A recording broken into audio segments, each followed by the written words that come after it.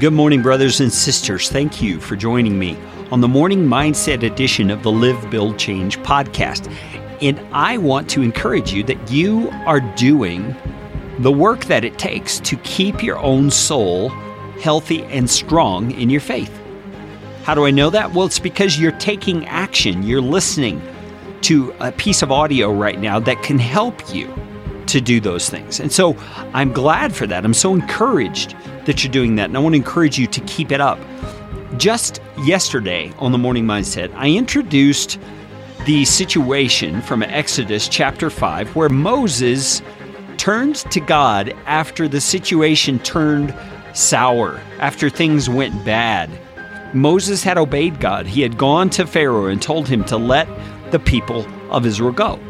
And Pharaoh did not respond well. In fact, Pharaoh made it harder on the people by enforcing a new rule over their slavery that they still had to make their normal quota of bricks, but they had to do it by gathering their own straw. The straw would not be provided for them as it had been in the past. And he did this to turn the people against Moses.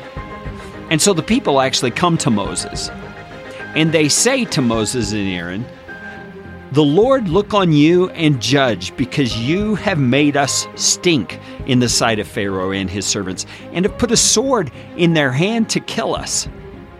Now, this is the first example of how the people get kind of self-pitying in the way that they respond to things throughout this entire Exodus story. But it's the first taste Moses has had of it. The people are complaining to him because of what has happened as a result of his obedience to God. And I'm here to tell you that will happen in your journey of faith as you endeavor to be obedient to God. People will criticize. People will not understand. People will, in fact, accuse you of doing wrong, just as the people did here. They said, "The Lord look on you and judge." They're saying God is going to condemn you for this because you've done something that's brought about harm to us. But in fact, Moses had done exactly what God had told him, and it was the people who were misconstruing the meaning of what had happened. And what do you do when that happens? What should you do if you obey God and others turn on you as a result? Well, you should do what Moses did, though the way Moses did it may not have been the right thing.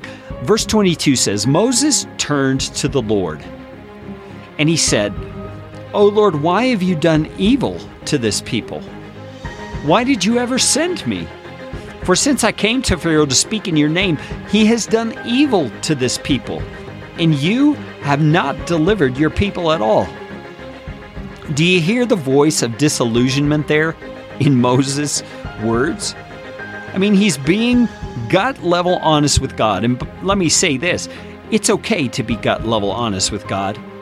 God does not have a prideful ego that we can bruise. He's big enough to handle our criticisms. He knows our frame, that we are but dust. But I think we have to be careful in that we continue to respect him as God.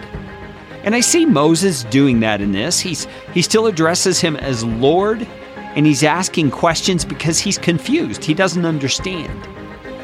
And that's often the case. When we obey God, we believe circumstances are going to turn out well, when in fact, God hasn't necessarily promised that. He's just given us instructions that we are to obey.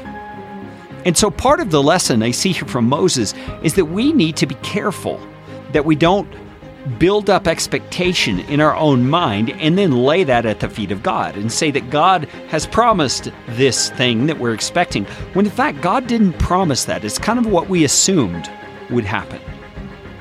So whatever it is that you're facing in your life right now, know that God has given the promise He will be with you, that in your obedience you will be blessed, but you don't always know what that blessing or what that sustaining that God has promised is going to look like. We're going to talk about this more tomorrow on the Morning Mindset edition.